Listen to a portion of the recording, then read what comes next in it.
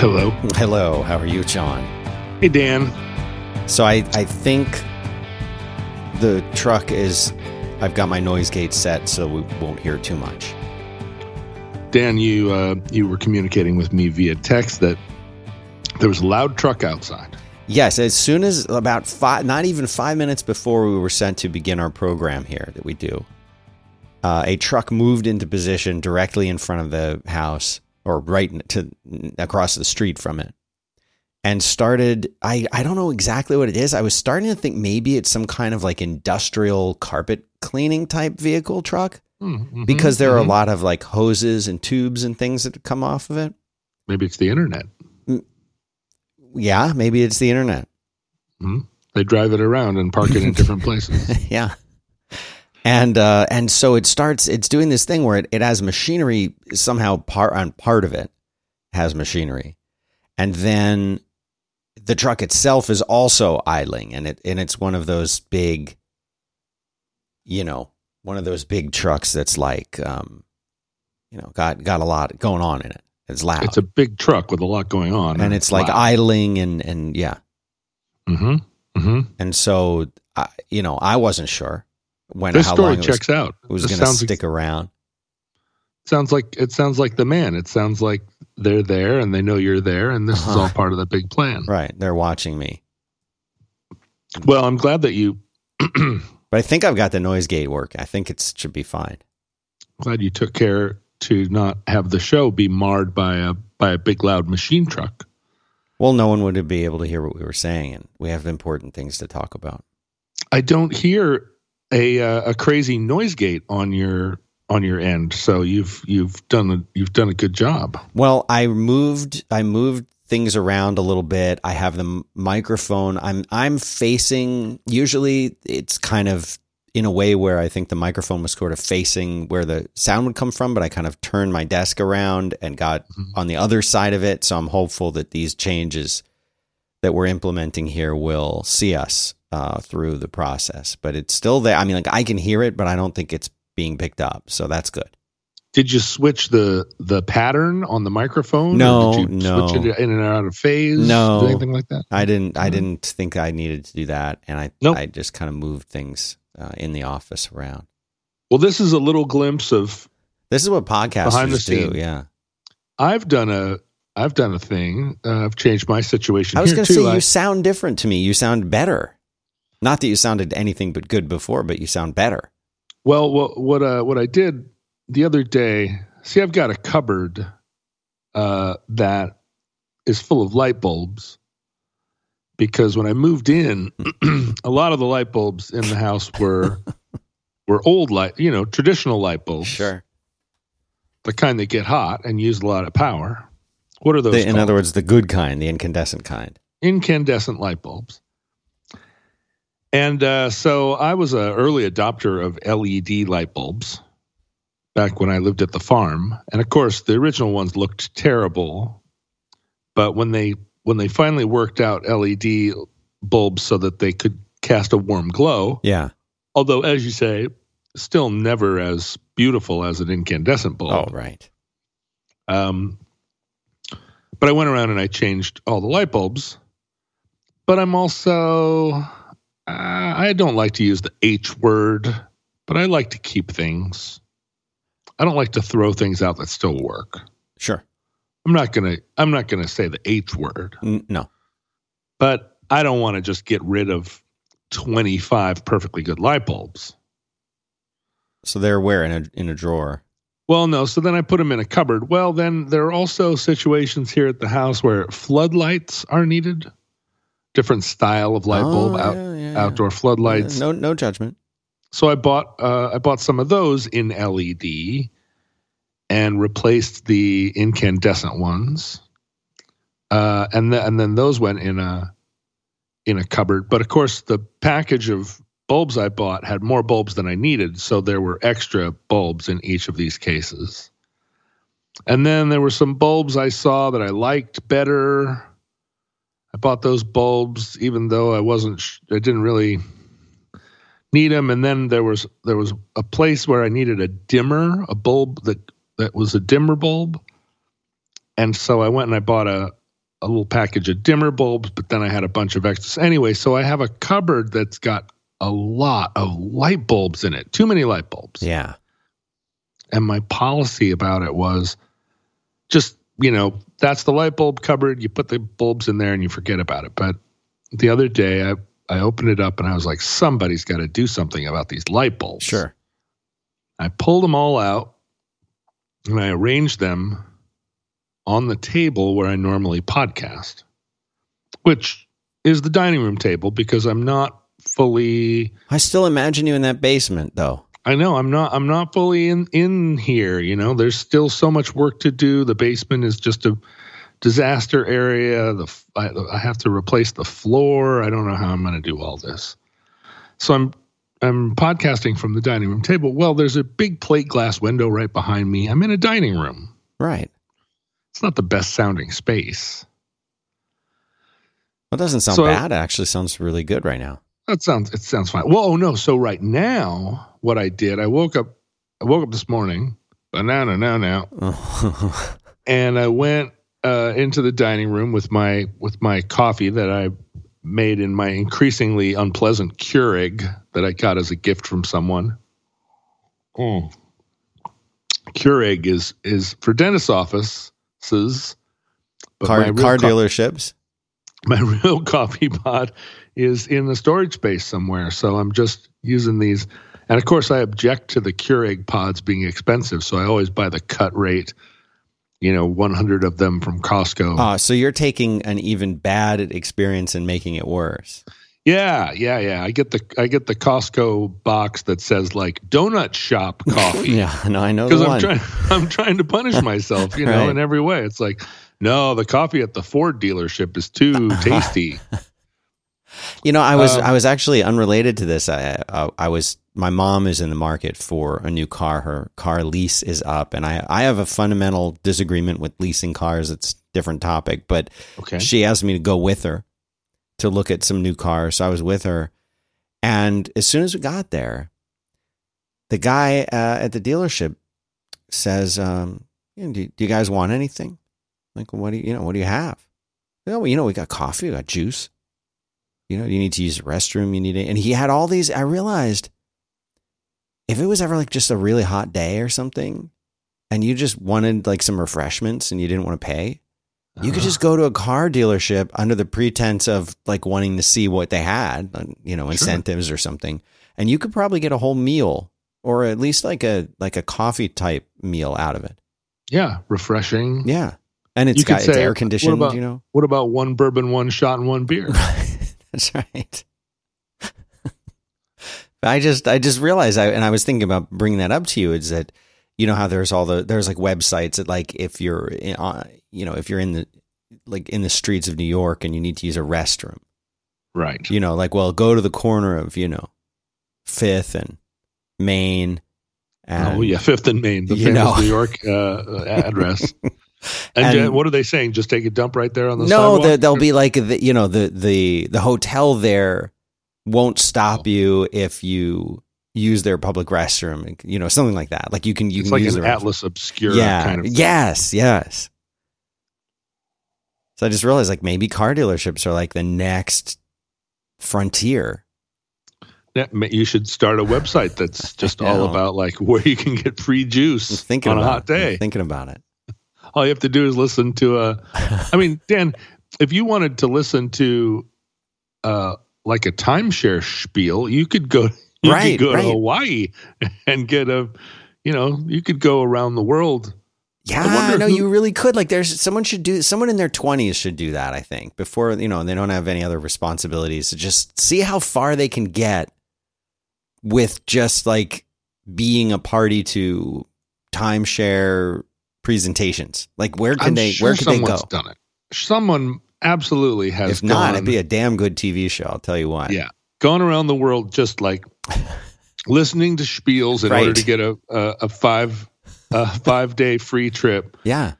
And the spiels are so heavy at those things. You would have to have a kind of bulletproof personality, or you would have to just be relishing the scam you're putting over so that you would endure all that.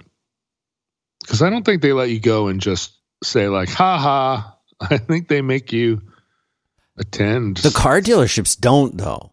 No, I mean, that's I true. would say the car dealerships aren't getting you around the globe or anything like a timeshare spiel would. No, but they've got donuts, they've got coffee. No, they got everything in there. Everything. Anything you want. And they'll let you sit and hang out. Yeah, sit and hang out, sit in a comfortable car, try the stereo. Yeah. You could turn the stereo on and be like, I'm going to shut the door and just check it out. And then just like tilt the seat back, rock out in there for a while until they kind of tap on the window and you're like, oh, yeah, sorry, I was just really adjusting the But like tweeters. I drove a Honda CR-V. Mm-hmm. Sensible car. Seemed fine. Well, in my case, what I did today was I walked over to my normal podcasting space at the head of the dining room table, and it was covered with light bulbs. So many light bulbs, in fact, because I spread the light bulbs out, but then I didn't do the next step, which was sort the light bulbs. And of course, because it's me, I'm going to need to sort them by type and by wattage and by, are they coming in? Are they going out? It's going to take a while. I'm going to need some boxes to properly, organize them and store them. I'm probably going to need a little tester lamp so I can make sure they all work before I sort them or in the process of sorting them. I haven't done that yet. So my area is all screwed up. So I moved over to the couch. And I'm podcasting to you today from the couch, and it's a much more velvety environment. Yeah.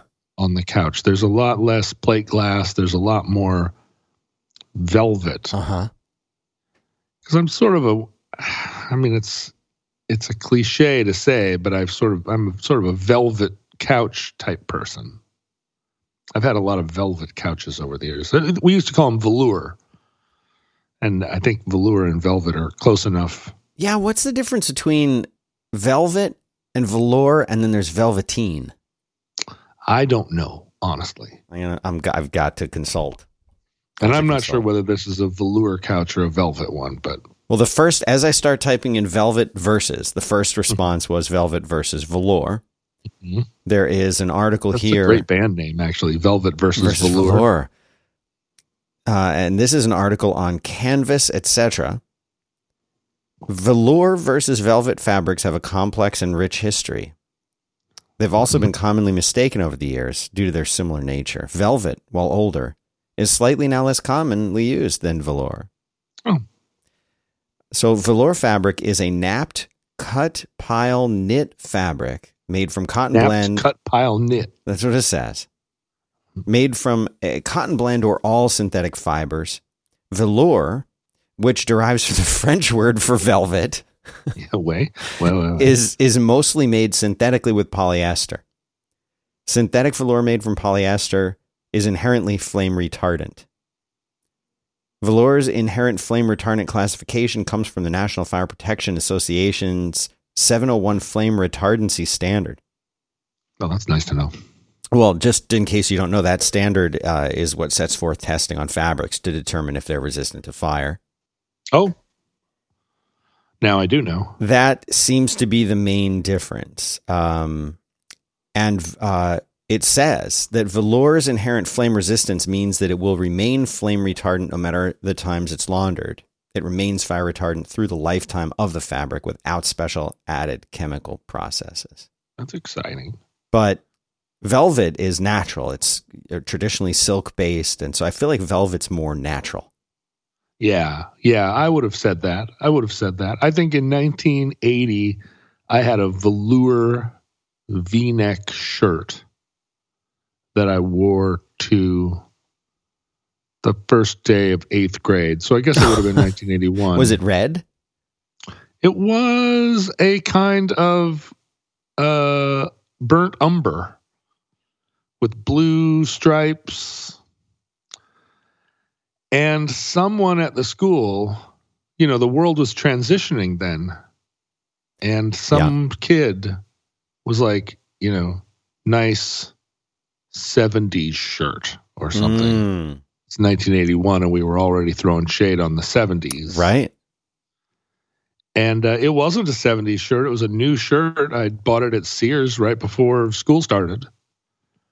But it was the first time anyone had commented on my clothes in a way that was like, your clothes are uncool. Because, in elementary school, I don't know, that never came up. I mean, at least in the 70s, I don't remember anybody. No one cared about clothes at that age, I don't think, really. No, nobody said ever a word. And whatever my costumes were, never once did somebody say, oh my God, are you really wearing that? And right. I think my kid in 5th grade now, I don't know if they throw shade on each other, but she definitely feels like, boys have no style.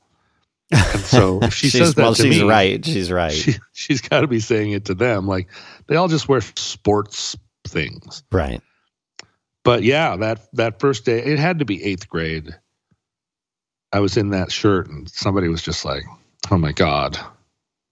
And the whole thing, everything changed. I was like, whoa, wait a minute. What am I supposed to be wearing? They were like, no. If you don't know, then you don't know. How old were you when they had the members only jackets? That was about that same time. They arrived on the scene right about then, 8th, 9th grade. Right. And I was opposed to them, deeply opposed. Oh, yeah? Yeah. I just, in the same way that I said I would never go to Dallas, I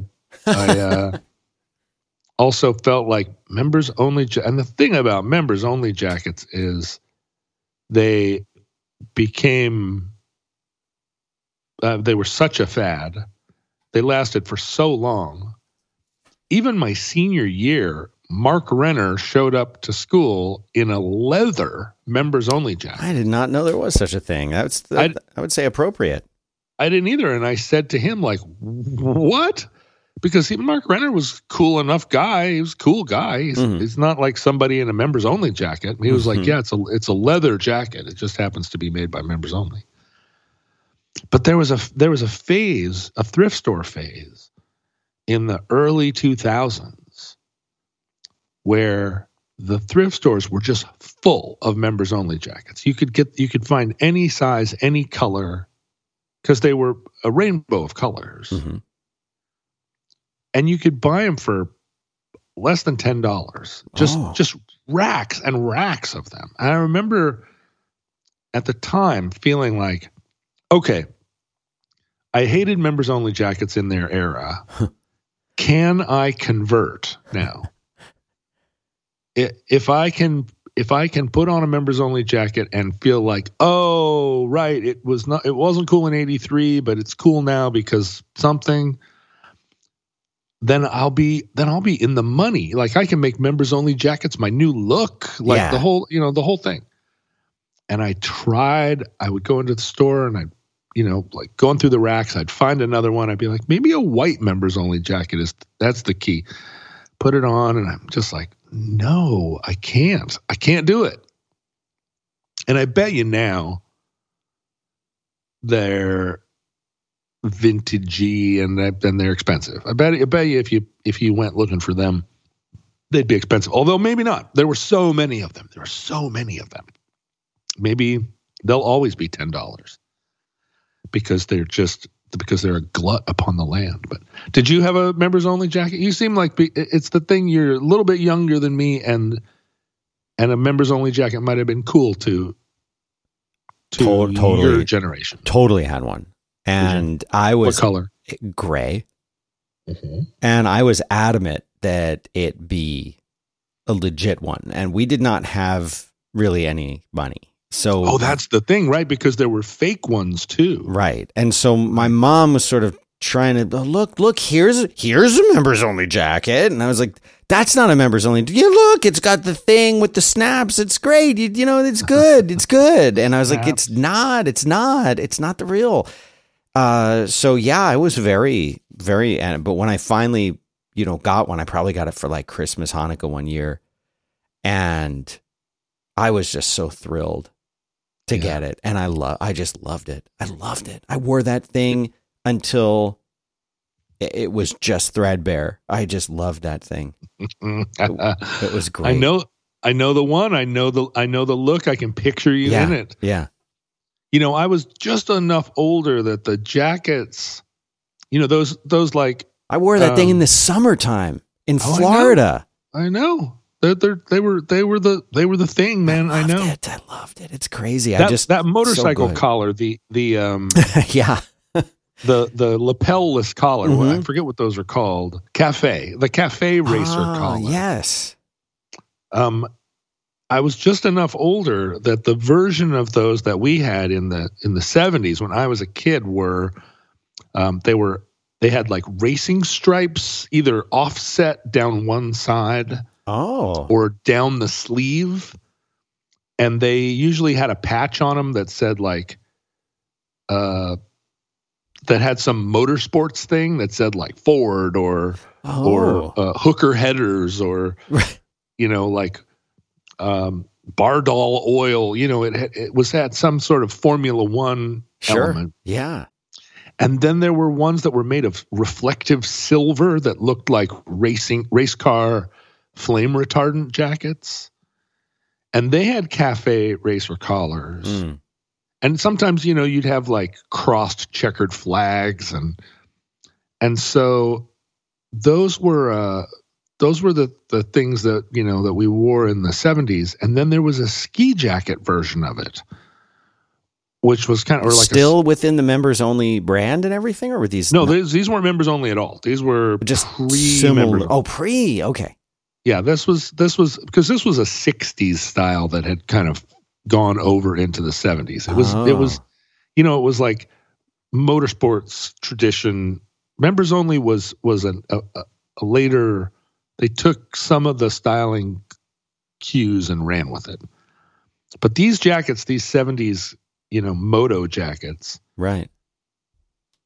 They were coming from the leather jacket school. They got turned into these nylon jackets. Mm-hmm. And there was a lot of crossover with like, is this a ski jacket? Is this a NASA jacket? It was that lapel-less collar with the buttons, the snaps, right? Yeah. And so maybe my reaction to members only jackets was partly that I had this strong association with the race car version of it. Sure. Or it wasn't even the race car. That makes sense, John. I mean, I think that makes perfect sense. Why? But that was, one of the things about my sense of style when I was young was that it was just as much about what I was against as it was what I was for. Right. You didn't get this thing because you liked it. You got it because it was not the other thing. Right. I often did that. I was thinking as you were describing this, do you remember when bomber jackets made a brief like resurgence in popularity? Sure. Leather bomber jackets with the it was the Top Gun phenomenon. Yeah, I think it was Top Gun, wasn't it? Yeah, you're right. Yeah, and that couldn't do that either. Bomber jackets. I couldn't wear a bomber jacket because I felt like you needed to earn every one of those patches. What are you doing? You're walking around with a flying tiger's patch on there. You haven't taken out a bonsai plane. Yeah, you never flew the Burma Road or whatever. Stop fronting. Yeah. So there was a little bit of that. You shouldn't front, right? And the motorsports stuff, there was a lot of fronting in that. But I was 8 years old. Like all that stuff was just you're kind of oblivious to fronting and maxing. When I was 8 years old, I never once went to a store and said I want that because, as you were saying, no money. What the clothes that I got were clothes that I got, and I wasn't supposed to ask where they came from. It was not until, and same problem in high school when I said, oh, well, it's important that you have clothes that people don't tease you about. Here are some that I would like to own. Mm-hmm. And my mom said, well, good luck. Right. Good luck with that because you don't have the money to own those. And so here are your choices. You can use all the money you have for school clothes this year to buy one shirt because that's how much that shirt costs. And it wasn't even that much, but her school budget for my sister and me was, you each get $40 or something. Right. And she said, or you can continue to do what we've always done, which is go to the Goodwill and for that $40, fill up 2 garbage bags with new clothes if you do it right. And I was like, yeah, okay. I guess you're right. I'll never own a pair of Red Wings, but I will have lots of clothes that get me teased. Because, my own style, once I went to the store and I wasn't just waiting for my mom to shop it, I was like, oh, I'm buying my own clothes now. Did you go to, I went to public schools, but I don't think I was even conceptually aware of style. Like, I definitely knew, for example, that like members only was a thing. It was like a style in that sense of like that. But like, I didn't understand like how to actually combine different things to create like a look. And I actually think that most guys never really get that. They understand the concept of matching. I'm wearing blue jeans. So they probably know not to wear a blue shirt that's the same color as the jeans. But they probably unless it's a Tennessee tuxedo. Yeah. But that's on purpose usually. But like guys are like, well, I'm going to wear I'll wear a black shirt with the blue jeans. I'll look fine. And that's about as far as guys go with like building a style. Like, well, my football team's playing this weekend. It's Friday. I'm going to wear my colors. Like that's a style decision, I think, for most guys. They're not really like, they don't have a look. And so when you see a guy who actually has a look, and you do, and you're in this category, but when you see a guy who actually has a look, they really stand out and they're like become potentially a fashion icon. Icon. Because it's so rare that a guy actually has a look. I'm not saying like most guys, I feel like nowadays they're aware they need to wash their clothes. They shouldn't be wrinkled. Like guys have gotten past that stage. Well, and clothes companies have made it easy for guys, right? Yes. They say, hey, come into the store. Pretty much everything you buy is going to go with everything else. Right. Guys now, like well-dressed men now can wear plaid shirts with collars and button-down collars. And right. They wear slim fit jeans and they look fine. They look great. Right. And the like J. Crew Gap, Old Navy hierarchy of stores, they're just like, do you want the Banana Republic level of slim fit pants and plaid shirt, or do you want the Old Navy level? You're going to be fine no matter what you do. But I don't understand that about guys, and I think it's primarily because when I would go to the thrift store and look at clothes, I was already interested in history. And history, a lot of the time, is told in shorthand through fashion. They show you a picture of 1776, and you know where you are right away because you've got a tri-corner hat, and you've got a powdered wig, and you've got knee-high stockings. And then they show you a picture of the War of 1812, and it's different. There's no wigs, there's sideburns, there are tall hats, no more stockings. And then they show you the Civil War, and everybody's dressed in black, and lots of buttons, and tall hats, and beards. So every time you get more interested in history, or anytime you learn a new thing about history, one of the ways that the books and the culture and teachers and TV, they establish a place and time by showing you the style. Right. And they don't explain it. Right. Like you just figure it out, I guess, right? You know it, right? And no one has ever explained. I've never read in all the years. There was a transition between 1780 and 1805 where men's fashion underwent an enormous change. Mm-hmm. And if you watch Master and Commander, I just had that one queued up. If you watch Master and Commander, you'll see that one of the things that makes that movie an incredible film is that the set design and the costuming is so beautiful. It's so perfect. And it captures this moment where half of the crew, like Aubrey is still rocking his captain's hat on sideways, and he's got a ponytail. Like he's coming at it from this 18th century style. Mm-hmm. But the guys that are younger than him have sideburns and are wearing their hats front to back, because everybody in the Royal Navy you show up and you kind of you have your uniform made by whoever made it, and they don't exactly match each other, and that's historically true, right? They didn't get them at the store, so everybody had a different take on what. So that they were sort of looked like. Cobbling together a uniform based on what they had, what they could afford, and where they got it. Yeah, like an officer would wear certain items, and sailors with different jobs would wear different items, but there wasn't anything standardized. And I did not know that. This all took place during this transition period, because if you look at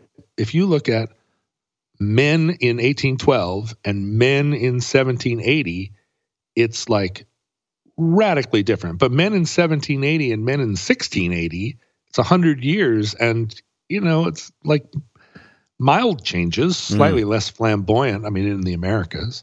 But, something radical happened. I've never read the fashion history that explains why Englishmen stopped wearing powdered wigs, and why all of a sudden, like, Napoleon haircuts were, and maybe it was Napoleon, honestly. Maybe it was just him. He just set the new fad. But so when I was at the thrift store at the age of 12, being told that no one was going to buy me an Izod shirt, new, but I could take this $40, which, in 1980 was a fortune. Right. And go to the thrift store and buy clothes for the whole year. As I went through the racks, I was looking at things, and in my young person's imagination, I'd pull a jacket out and be like, wow, I bet this is from 1850. And it wasn't, but thrift stores were really different then. You could just go through a rack and there'd be something from 1920, because people wore their clothes a lot longer. And if somebody, in 1980, there were people still alive who had that jacket made in 1920. Sure.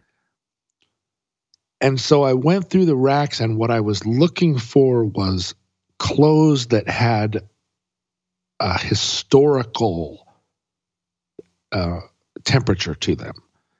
I would say this jacket's from the 60s, and this jacket's from the 50s, and this one's from the 40s. And I knew it because I'd seen movies, and I was keyed into the whole story of like, well, then lapels got big, then lapels got small. Fashion was a way of marking time. So when I showed up to school, I was very proud of these outfits because I already felt like, well, I know that the lapels are the wrong size for now, but these lapels are from the 40s. Isn't that cool? And of course, no 12-year-old or 14-year-old thinks that's cool, or very few do. And I wasn't a thespian, so that's probably where my like-minded friends would have been. And in the 80s, it was still true that the style of the year would arrive and everybody would get in line. And so now we're wearing skinny ties again, and now we're wearing small, tab collar shirts even, although nobody did. When I first found like a mother load of tab collar shirts at a thrift store, I was so psyched. I was like, it's just like the Beatles wore. And tab collar shirts actually were hip in the mid 80s because the older people, the kids that were 21 in 1983 were doing that sort of new wave retro small tab collar shirt thing. And I found a bunch, and all of a sudden I was wearing tab collars and I looked so punk rock. But, I didn't have any punk rock friends either. And my friends were just like, God, would you just stop it? Would you just get with the program and just go buy a shirt at the store? I actually went through a phase a couple of years ago where I went looking for tab collar shirts, vintage ones. And then I remembered in the very late 80s, there was actually a resurgence because in the mid 80s, the cool kids were buying tab collars at thrift stores. By the late 80s, there was a very brief resurgence where they were making new tab collar shirts, and you could get them at Nordstrom. So I was online and I would find like a tab collar and I would go, oh, that's awesome. And then I'd look at it a little more carefully, look at the label, and I realized like, oh, that's a 1989 tab collar shirt, not a 1962 tab collar shirt. Oh, right. All of this stuff, it's just, it's not even that it takes up a place in your head. It's just a thing that's either there or not for you. I was watching a new television show last night because we watched Casa de Papel, the Money Heist show. Oh, yeah. Have you watched Money Heist? Yes.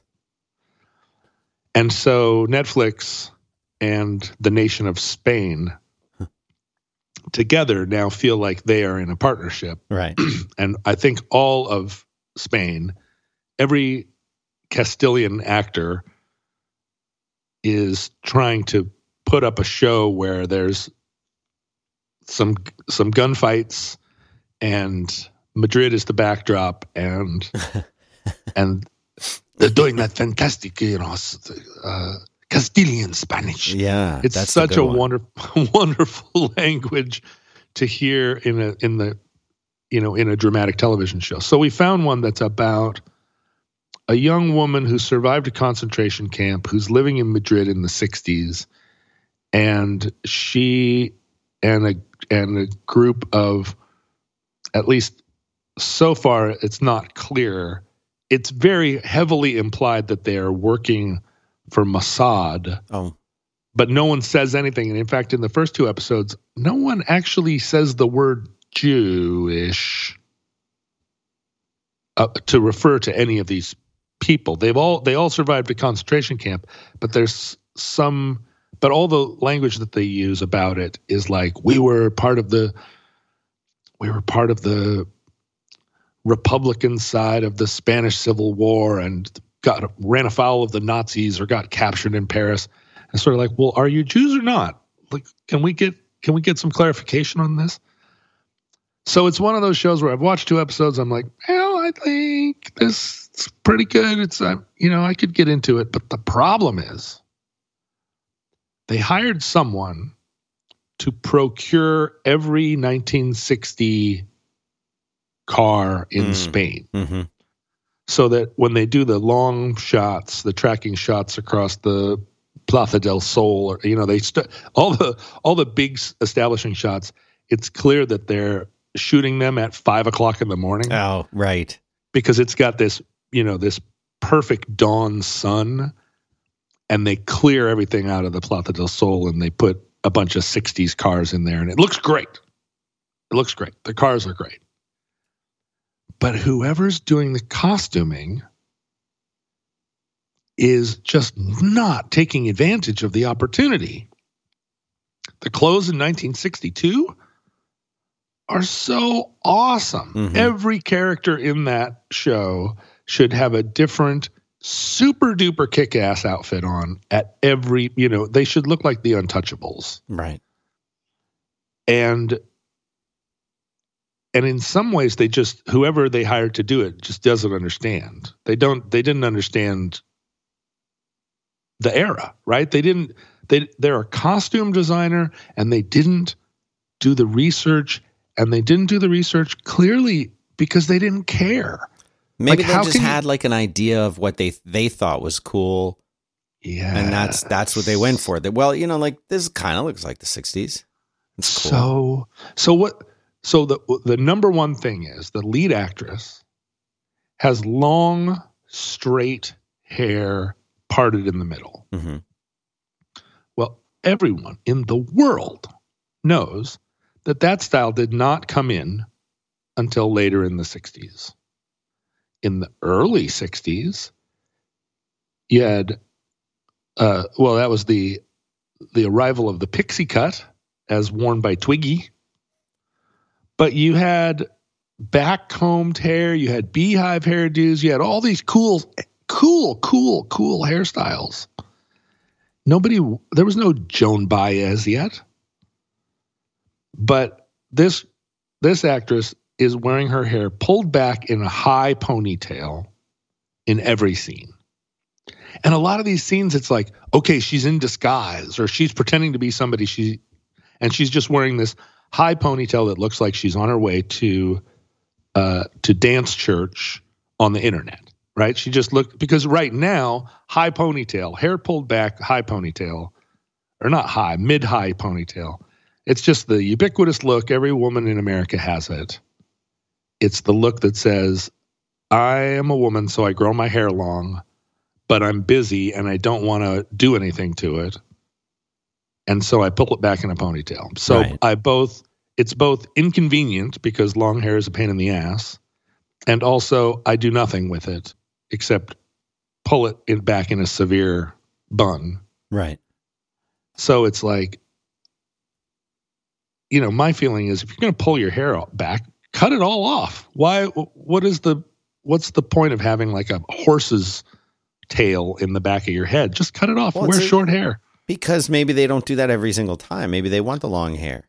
Sometimes. But this is the thing. They wear the long hair, and I'm just making sweeping observations here based on my constant interaction with the world as I know it.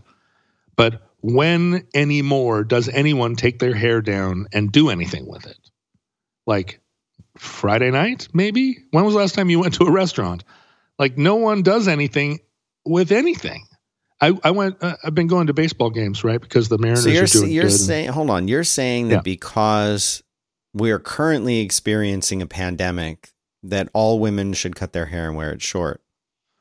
I like short hair. Yes, but I think you're biased, though. I do have a bias. Yeah. But also what I feel like the hair pulled back off of the face is not a very becoming style. Mm. There's nothing soft about it. There's nothing interesting about it. Oh, I disagree. I think it's a wonderful style. Well, I know, but I think it's great. But it's not.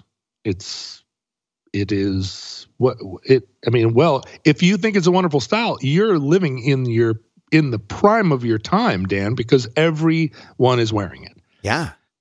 And I guess historically, women's hair is another one of these fashion demarcators. Uh-huh. Like, oh, you look at that hairstyle, you know what era. You know the it is, time right? period because of the hairstyle. Right. That's a Goldie Hawn. That's a Farrah Fawcett. You've got your Nadia Comaneci. You've got your Dorothy Hamill.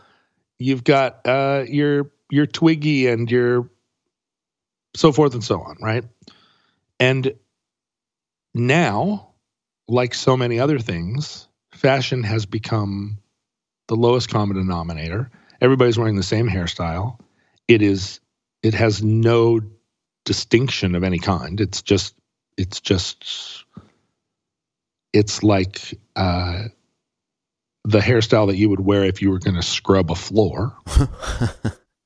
Right? Yeah, it's just bathroom like, cleaning hair. get my hair out of my eyes, Right. is what it is. Right. And so you look at a picture of that, and it's just like, well, that's there it is. It's very practical. And if practical is what you're going for, cut your hair off. Hair is impractical. By definition, it's impractical. Long hair does not keep your head warm.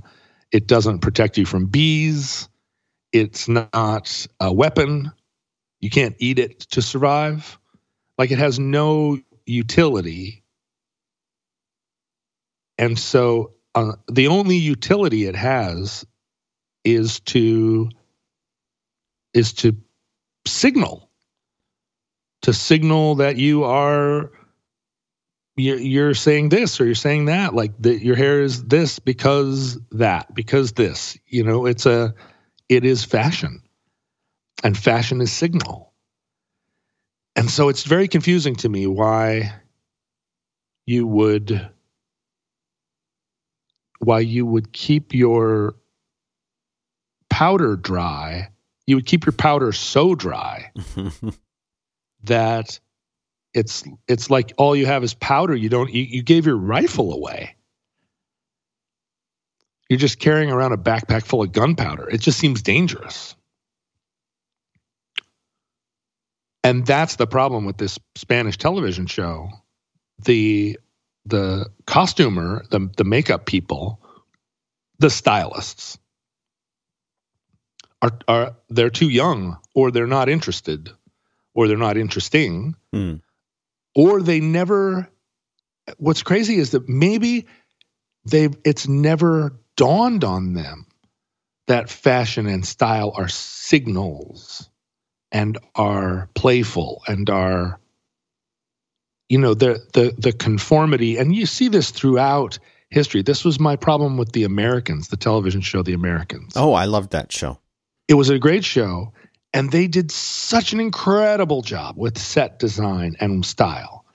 Such a great job. What was the problem that you had with it? Well, that's the thing. It was one of those shows where the clock radio was right. The pillowcases on the bed of like a minor character, they were the right pillowcases for that character at that time. Like, whoever was doing that work for that show was a genius. But the main female character, what's the actress's name? Do you remember? Yeah, hold on, I'll look it up for you. She wears a lot of eyeliner. She was on a TV show, some other TV show. Her name is Kerry Russell. Kerry Russell. She's a great actress. She was great. She was Felicity. Felicity on the show. Felicity. Yeah, that's what I was thinking. But the set and the style people flinched when they approached Kerry Russell, and I think part of it is that they wanted her to be beautiful in a contemporary way, because you can make a male actor look like a total dweeb to situate him in the culture. Right. But you don't want your lead actress to look like a dweeb. No. You want her to be beautiful by contemporary standards. Oh, and so what you're saying is they took too much of what we when was the show done? 2018. They Something took too much of what we thought was attractive woman style for 2018 and applied it to her, a character that was supposed to be in 1975 or whatever year. And what's amazing, it was 80, early 80s. But what's amazing is they knew what 80s looked like, because she routinely was in character. She would wear costumes and disguises where she would have a wig that made her hair look permed. She would have those strange upside down glasses that all women wore in 1983. Yeah. She would go into costume as an 80s woman, and we would all go, "Oh, wow, look, she's changed her appearance so dramatically, like it's so cool." But her baseline and her daughter's baseline style that they wore when they were being themselves and their normal selves, those were not looks that any woman had in 1983. those looks. And again, they were like straight hair, pulled back, plain makeup, or, you know, like kind of Avril Lavigne makeup, not plain, but like, you know, a kind of makeup. It was contemporary. It was a contemporary look, and it was their default look because that's what the show wanted to make sure that we knew that these were stylish, attractive women. And and they didn't trust us that we could look through the 80s filter and still find them appealing. Right. Because if you go back in time and you actually look at the styles that most people wore, not celebrities, not people in fashion, but the regular working class people definitely who they were in that show. They were supposed to be just regular middle class family. If you look at what regular middle class people wore in that time period, you're absolutely right. It was nothing like what the main characters wore. It was more like what the people who they were dressing as when they were in disguise. Their disguises were actually more accurate.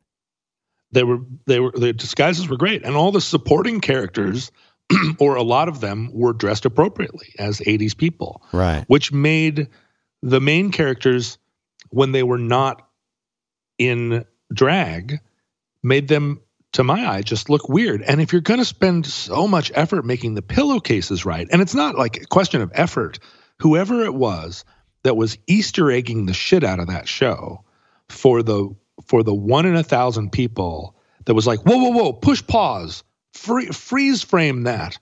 Do you see that thing on the shelf in the background? That's the exact thing that would be there. Oh my God. You know, whoever was doing that work loved it. They loved it. And it was not work to them. You could just tell that every day they just desperately wanted to go to work because they had this vision. They were creating a reality that was 30 or 40 years old, and they had the power. They knew they had the power. They were an artist, right? Right. They knew what was wrong, and they knew what was right. And those people, whoever that person or those people were that worked on The Americans, they must have hurt inside when they saw Kerry Russell come out of makeup and take her place in the scene where she was wearing an outfit that was like, yeah, cool 2012 like workout clothes or whatever. Yeah. But none of that existed. And that's my issue with the show I'm working with right now. And maybe it's going to change, but like the lead actress is not being given the exciting opportunity to locate herself in the time that the story is being told. She's maintaining this kind of like, I shop at Zara look.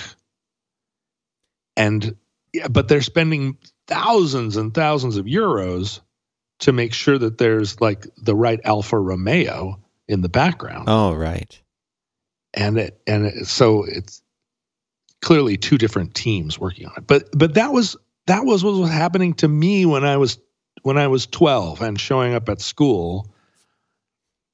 I felt like, yeah, we're all, Fast Times at Ridgemont High. Got it. Like, I know that's where we are now.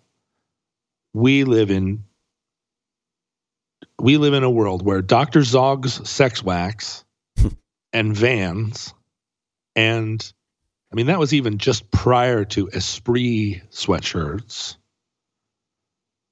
painters caps, really. And like I knew what the milieu was, but I had on a double-breasted suit that was, that Harry Truman might have worn. And I got it for $2. And like, come on, isn't that exciting? Like, isn't that fun? And that was that was the rude awakening that fashion is, it's very fun it's very fun to you, and it's very fun if your audience is along for the ride. But it's very lonely if you're in a public high school in Alaska. Yeah. I still kind of feel that way. And what happened to me is that I grew to be the shape that I am, right? I'm very big and sort of unrefined, right? There are no sharp edges to me. I'm everything is just like, it's just slightly out of focus, right? My face is just slightly out of focus. My hands, my shoulders, it's all just a little bit fuzzy. And so that dictated what my style could be as time went on. If you're big and slightly out of focus and you choose for yourself Italian tailoring, you're going to have to spend a lot of money and work really hard, and you're always going to look, and your suit is always going to be more in focus than you are. Oh, yeah. Which is not what you want. No. So a lot of your style choices get made for you, by God. You have to find the thing that flatters you. And in my case, a lot of things were eliminated. I think this is true of anybody that finds their style. It's a process of elimination. Can I wear this? It's not a question of, do I have the flamboyance to pull it off? It's a question of like, is this me? Does this work? What does this signal? And am I sending the wrong signal?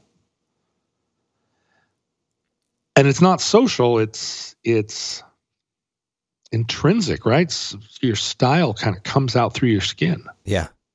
And, I think a lot of people are afraid to take I wouldn't even call most of the stuff nowadays, because style is so varied now. And that's the other thing, as we've been talking about this, that I've really been thinking about, is there was almost like a dress code for, I don't know when this changed. You probably have a better handle on when this changed than I do.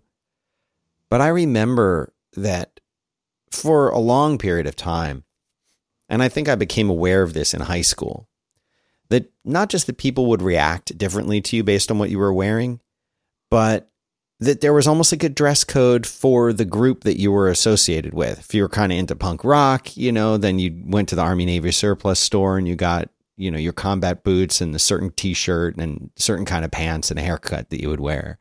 And if you were like, a jock, you had a different kind of an outfit. If you were a nerd, you probably had a different kind of an outfit. And you talk about the Breakfast Club. That's a good example of it. And I think they maybe in a slightly exaggerated way, but they got it right.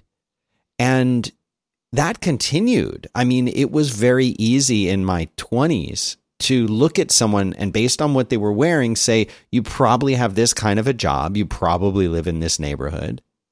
And not in a way that you would use against someone, but it would kind of give you an idea of like, well, with that haircut, you probably, work in finance. Like you could tell those things, but I don't really think that it's quite like that anymore. I think people are used to seeing somebody who looks like,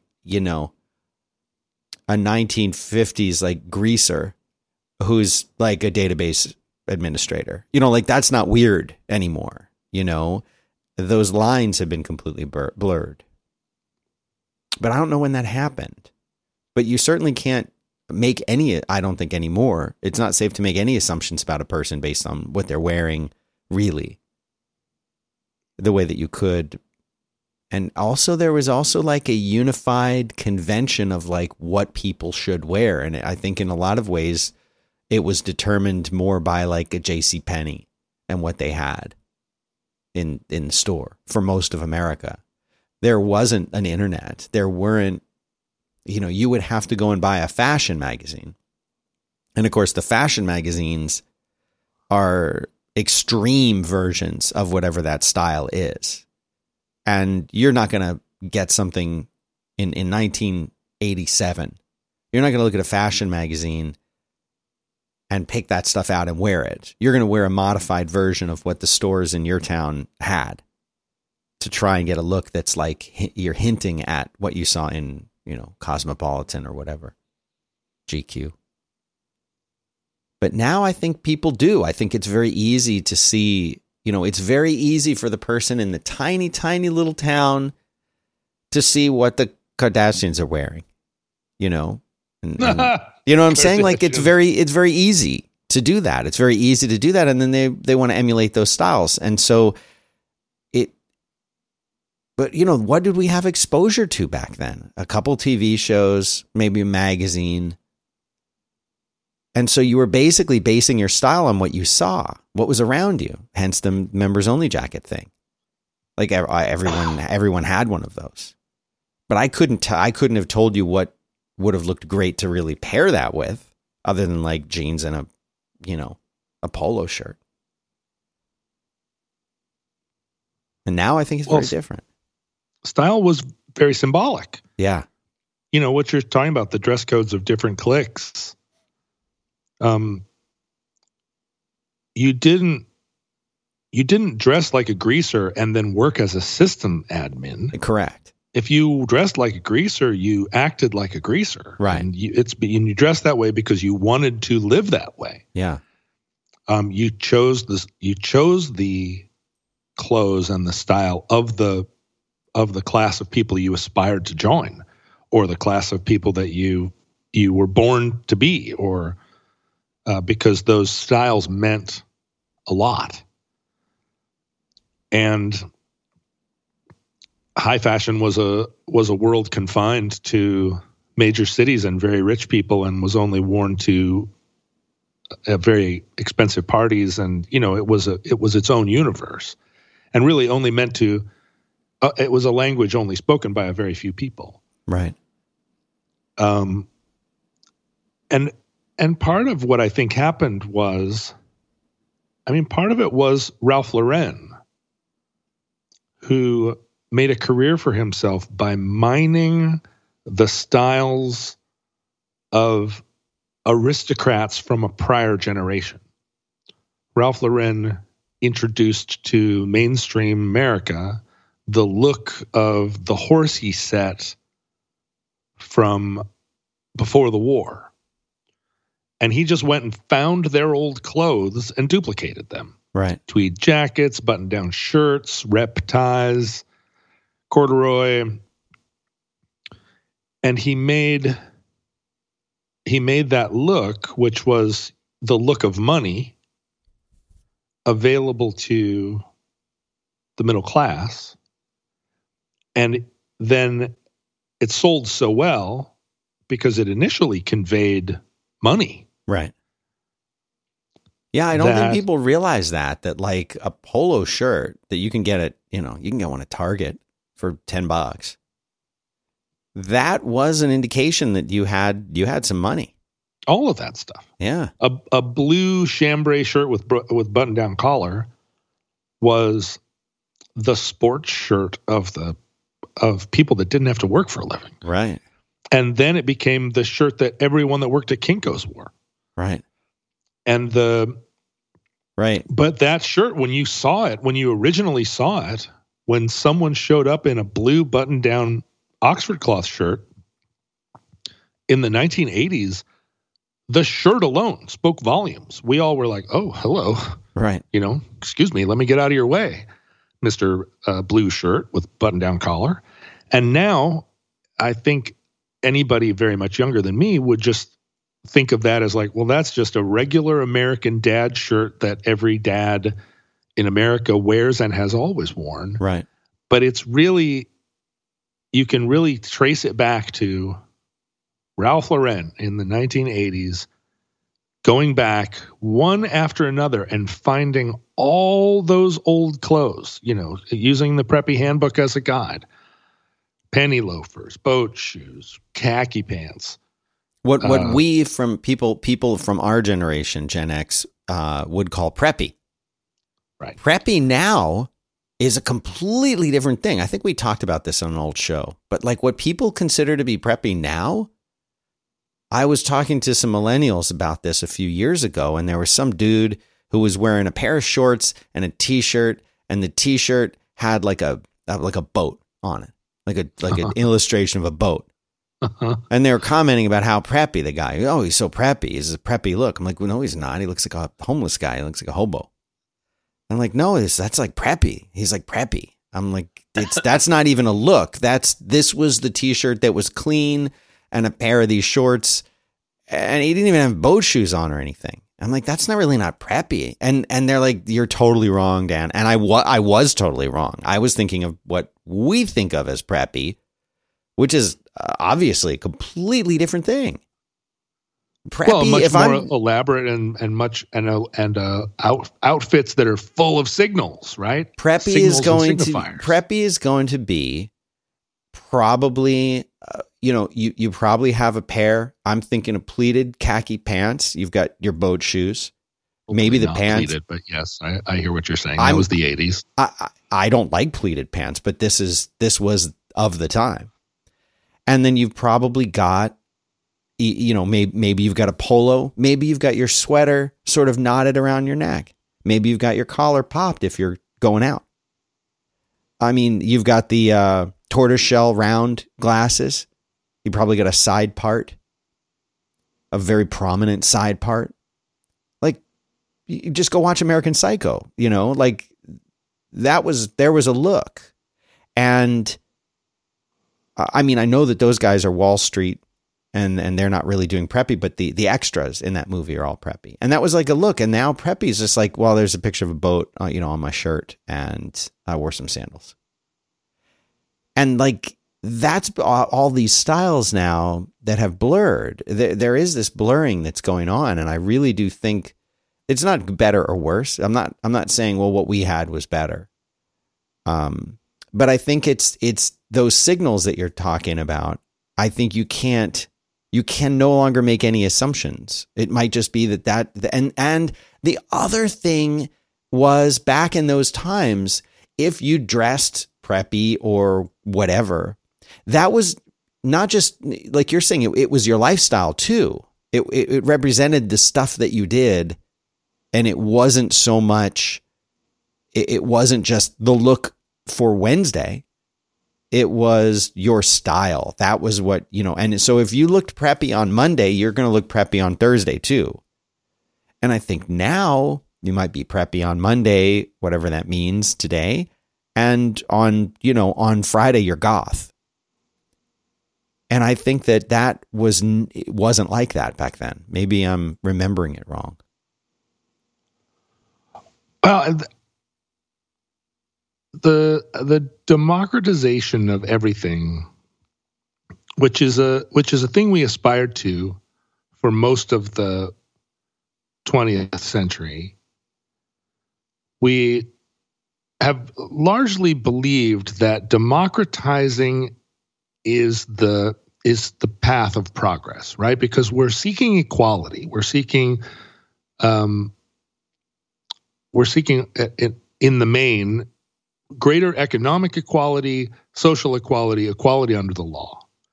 And the easiest way to describe that is to describe it as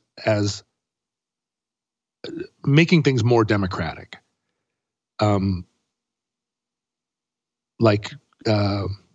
Breaking up elitisms, opening doors, disallowing discrimination, and making available to everyone the fruits and benefits of America and of capitalism and of democracy. And what you can't predict when you seek that noble goal is that the quickest and easiest way to do that is to make everything equally cheap,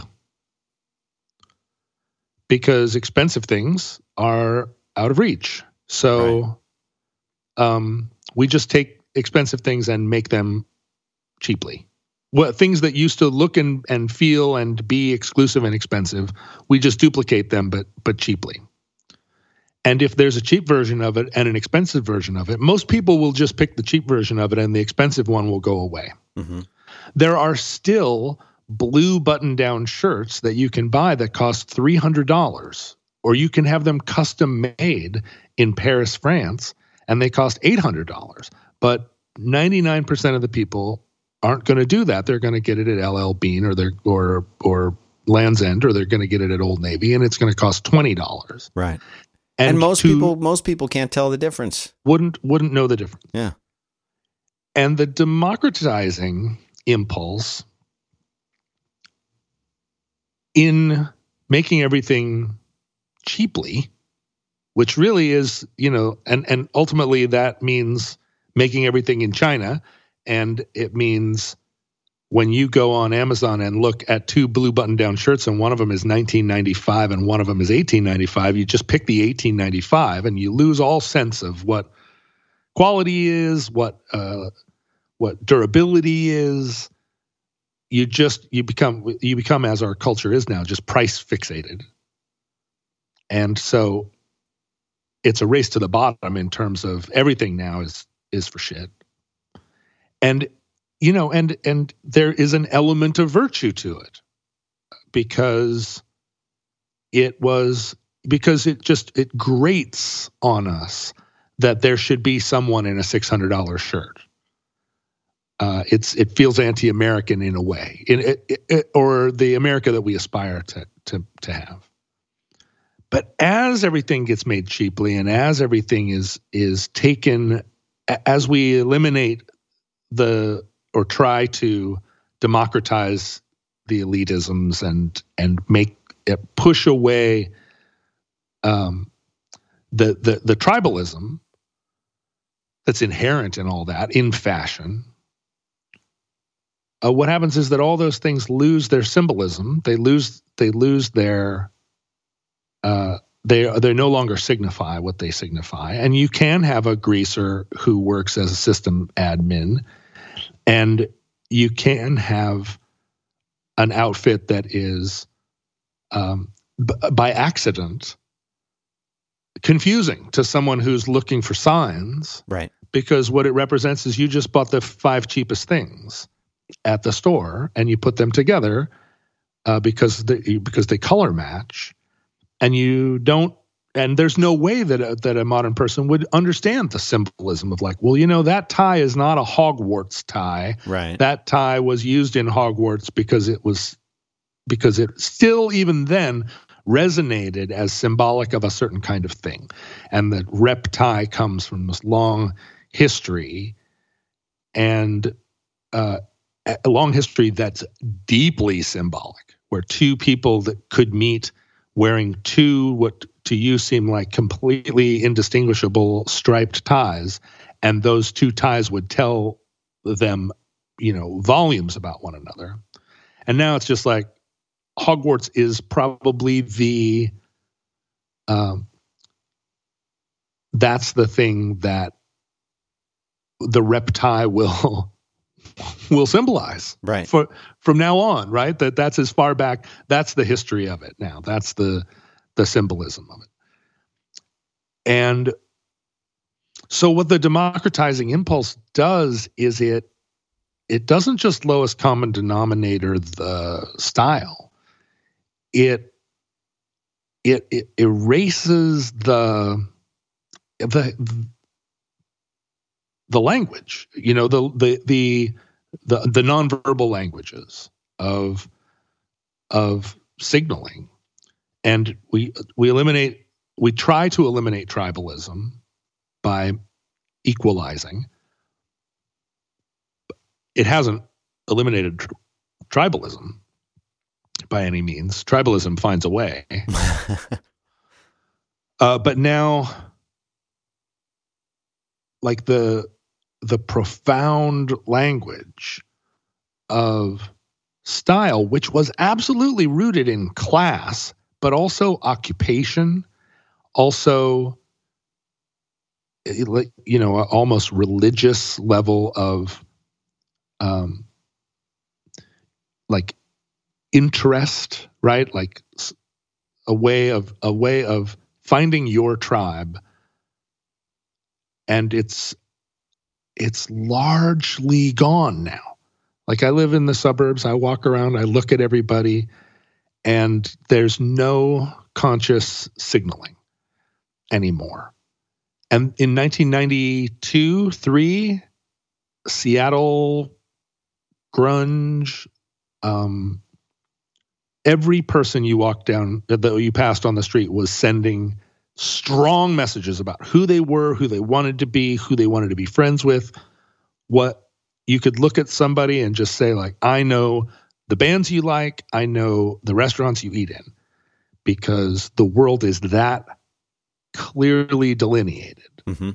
And style says all of that. And now on Capitol Hill, there's a lot of flamboyance. But I think what it is it's all individual.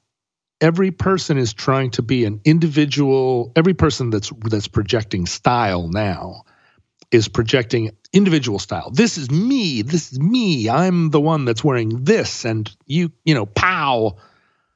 And there's not that sense of style that I belong to a group. This is what we wear. And within our group, I am this person. I'm either flamboyant or I'm a member of the I'm a foot soldier in the grunge war, or but that group identification is what is lost. And you do see flamboyant, fashionable people, but they are it's all a narcissistic expression because because having democratized all the cultural places, the signal now has to be me. And honestly, like, I am that now too. When I walk out of the house, I don't expect anybody to see me and go, you and I are members of the same tribe. Because if I see somebody who is dressed like me, I kind of assume that they're a poser, which is a terrible, terrible way to live. But, for years I wore the horn-rimmed glasses that I found at thrift stores that were from the 1960s, and I'd get lenses put in them. It was because you couldn't buy them new. People were wearing those little Sprockets glasses. Oh yeah. And you couldn't get glasses that looked like Peter Sellers would wear. You couldn't find them. And I remember when Warby Parker started up and started making those glasses, cool glasses. Because before that, if I was walking through an airport in any city in America and I saw a man walking toward me with a pair of horn-rimmed glasses on, I knew more about him than I knew about my own friends, because I knew what he had to have gone through to get those, and I knew that he had to care. And I routinely we certainly would both recognize each other, nod, smile, but routinely stop and say, hey, tell me, I like your glasses. Tell me the story. And you met another warm body in a way, based on just a few signals, old Filson jacket, a few of these things. And I remember the first time I went up to somebody in a store and said, hey, I like your glasses. Tell me about them. And he turned around and looked, and I looked at the glasses more carefully. And I think I audibly gasped because I could see from the material of the plastic that they were wrong. They were new, because the old glasses are made out of the plastic is a very different composition. And I was like, and he kind of like cheerful smile, he said, "Oh, they're Warby Parker." And he didn't see my shock. Yeah. Because he didn't know what I was talking about, or he wouldn't have known what I was talking about, because he bought them because they look cool. And they were $100. He didn't, and there was no work that went into the look. It just looked like a look. And I really felt like, oh no. That means that, you know, that this look that I've worked on my whole life is now just readily available. Right. No You just longer, go and get it there. It doesn't take any effort. You're not going to thrift stores. You're not looking at stuff. You're not qualified in any way to achieve the look. You just walked into a store and picked it off the rack. It doesn't mean anything, right? He doesn't know who Peter Sellers is. No. And he's not trying to, he's not trying to he's not trying to look like Michael Caine in 1967. He's does something else. It's he's 27. He doesn't know or care. But I saw my hard work slipping through my fingers because some later iteration of Ralph Lauren, some stylist at Warby Parker who was also 27, was like, "Yeah, we should bring back these retro frames." And probably it's because Moscot in New York, which was still making those frames, sold some to Johnny Depp, and Johnny Depp was at Cannes Film Festival and looked cool in these glasses, and some stylist at Warby Parker was like, "We'll do that." And the language that I'd been working on, and becoming fluent in for half of my adult life was just now it's not like it was gone in an instant. It was like a sandcastle in the wind. It just sort of, just gradually went back to sand. And now you walk around and, half the guys are wearing that outfit, outdoor clothes, Michael Caine glasses. And it means nothing. It doesn't mean anything. Right. And in a way, I feel like mute or muted because I don't want to throw on like an electric hat that says 2021 and blinking lights. I don't want to put a fez on, right, to distinguish myself because because the fez isn't what I'm trying to say. And and I think that's just going gently into that good night.